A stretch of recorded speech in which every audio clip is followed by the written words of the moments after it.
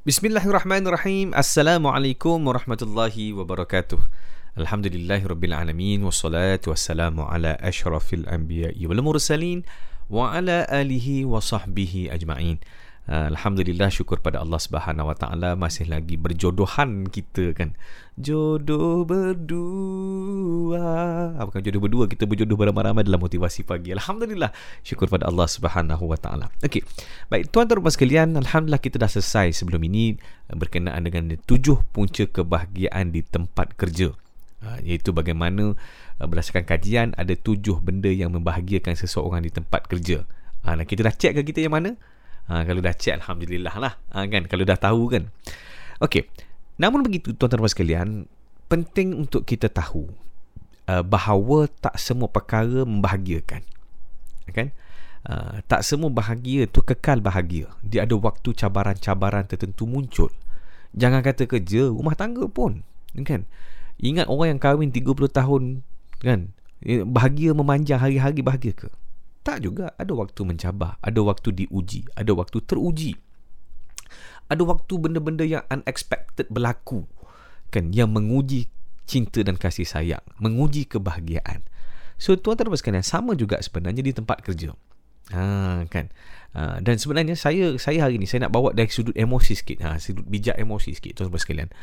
Yang mana tadi kita dah, maknanya sebelum kita dah bincang tentang bahagia, perkara-perkara yang bahagia. Tapi kita juga kena tengok bahawa tempat kerja ni adalah satu tempat yang pada saya tempat yang juga penting untuk mengurus emosi. Kenapa? Dia macam ni. Saya suka ulang ayat ini. Kita ni tuan-tuan sekalian, kalau kita tengok balik, kita check balik antara kita ni 2 tempat yang kita habiskan paling banyak masa kita. Kan? Saya ingat ada 2 sajalah. Kalau ada 3 tu mungkin lain lah. Maknanya mungkin tak semestinya dia pejabat kan. 2 masa yang kita selalu habiskan, yang kita banyak habiskan masa kita sehari-hari, iaitu di rumah dan di tempat kerja. Tempat kerja ni tak semestinya pejabat, tapi mungkin juga anda bekerja secara mobile, tapi maknanya bekerja. 2 masa ni yang kita banyak habiskan. Dan sebenarnya dua masa dan 2 tempat ini penting untuk jadi tempat mengurus emosi kita. Kan? Okey. Kenapa saya kata begitu? Sebab dia macam ni. Kalau anda masih ingat, dan kalau selalu yang siapa yang ikuti saya, dia akan ingat tentang benda ni. Apa dia? Setiap orang yang ada emosi ni ada belon. Belon emosi kan. Yang mana kita akan simpan emosi-emosi negatif. Ibarat kalau kita rasa emosi-emosi yang kita tak selesa, kita akan tiup belon ni. Kan tiup kan. Kan jam, stres, tiup. Kan sampai apa tu, lambat ke office. Kan stres, tiup lagi. Kan kena sound dengan bos, tiup, kawan tak tegur, tiup, kan jadi besar lah kan. Okey, baik. So belon ini mesti diuruskan. Sebab kalau tak diuruskan, kita akan jadi orang sensitif, kita akan jadi orang yang cepat marah, kita akan jadi emosi kita tak stabil, kan. Jadi salah satu tempat, saya kata salah satu tempat, sama ada di rumah atau di tempat kerja, mesti menjadi tempat untuk urus belon ni, kan. Mesti jadi. Sebab kalau tak, memang sangat bahagia, sangat bahaya dan sangat membebankan kita nanti. Kan? Kan? Dia macam ni contoh. Ingat tak waktu kes COVID-19, sewaktu kita mula-mula lockdown kan? Ramai orang kata, inilah waktu yang best, bonding time kan? Itu yang kita buat macam-macam aktiviti tu kan? Hari-hari upload. Kan, hari-hari upload gambar masak kan. Itu sampai ada satu grup Facebook tu, masak apa tak jadi hari ni tu. Kan, sebab apa? Sebab banyak sangat aktiviti yang masak-masak, yang berkebun-kebun, masak kek jadi biskut, kan, buat aiskrim jadi susu. Contohlah kan, tanam apa, macam-macam aktiviti. Pada saya itu keadaan yang sangat bagus lah. Tapi tak semua orang macam tu. Saya kata, kalau orang yang ada isu dalam rumah tangga, bila berlaku PKP, keadaannya jadi makin teruk. Sebab apa? Sebab selama ni kita ada masalah dengan pasangan, kita boleh lari, kan? Kita tak perlu menghadap. Orang yang kita sakit hati tu tak perlu menghadap, kan? Bangun pagi terus pergi pejabat. Bila pejabat happy, buat kerja seronok teruja, balik tengok muka pasangan sekejap je kan, lepas tu tidur, kan? Bangun pagi esok, keluar lagi awal pagi. Tapi bila PKP tak boleh keluar, kan? bayangkan orang yang kita sakit hati ada di depan mata tapi tak boleh buat apa-apa. Kan? Lagilah kita jadi sakit hati kan. Kan? So itu keadaan dia. Kan? Jadi bila begitu keadaan dia menyebabkan banyak kes penceraian juga berlaku. Saya tak ada statistik khusus, tapi saya boleh cerita pengalaman saya waktu PKP.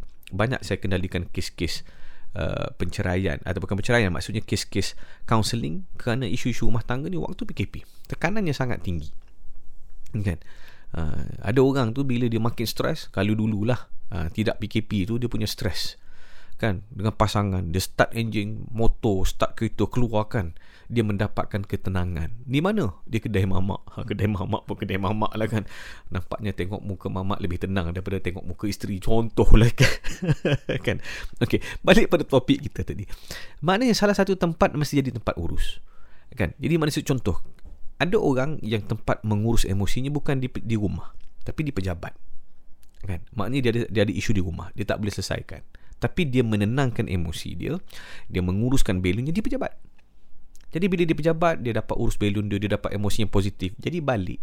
Kan? Contohnya kalau kita ambil lah level sakit hati tu dah katakan 1 sampai 10 dia punya Likert scale dia kan. Kita kata okey, 8 per 10 sakit hati, keluar rumah daripada 8 per 10. Sampai di pejabat happy, seronok, Likert scale dia, maknanya dia punya scale dia daripada 8 tu turun tinggal 3. Kan? 3 balik rumah dengan keadaan 3 per 10. Kan? Jadi sakit hati balik kat rumah, naik balik, jadi 5, jadi 6. Kan? Jadi esok pagi kerja, pergi balik, jadi kurang balik. Nampak tak? Tapi bayangkan kalau dia tak boleh urus, keluar rumah dah 8, sampai ke pejabat naik jadi 15, padahal dia punya maksimum 10 je, sampai 15 tu dah serabut pun, balik rumah tambah lagi. Akhirnya itu pergi kedai mamak. Tapi kalau kedai mamak menenangkan, tak ada masalah, silakan kan. Yang penting terurus emosi tu. Okey. Jadi penting untuk urus emosi. Salah satu tempat jadi tempat mengurus emosi. Okey, kalau katakan pejabat ada masalah di pejabat, banyak sangat masalah, isu dan sebagainya, serabut, balik rumah. Dan bila di rumah pasangan jadi tempat mengurus emosi yang baik, maka kita akan berjaya menurunkan. Kan? Sebab itu pada saya, antara dua tempat ni salah satu mesti jadi tempat mengurus emosi. Kan, kaedahnya kita cerita kemudian, tapi saya nak ceritanya dua tempat ni penting. Sebab tu bakal kita tengok balik isu tentang rumah tangga kan, memilih pasangan. Bila kita pilih pasangan pun sebenarnya kita, sebab ini disebut dalam Al-Quran tentang bagaimana kita berkahwin itu litaskunu ilaiha, untuk mendapatkan ketenangan, sakinah, tenang. Maknanya ciri yang penting dalam memilih pasangan, tiba-tiba masuk pasal pasangan pula je.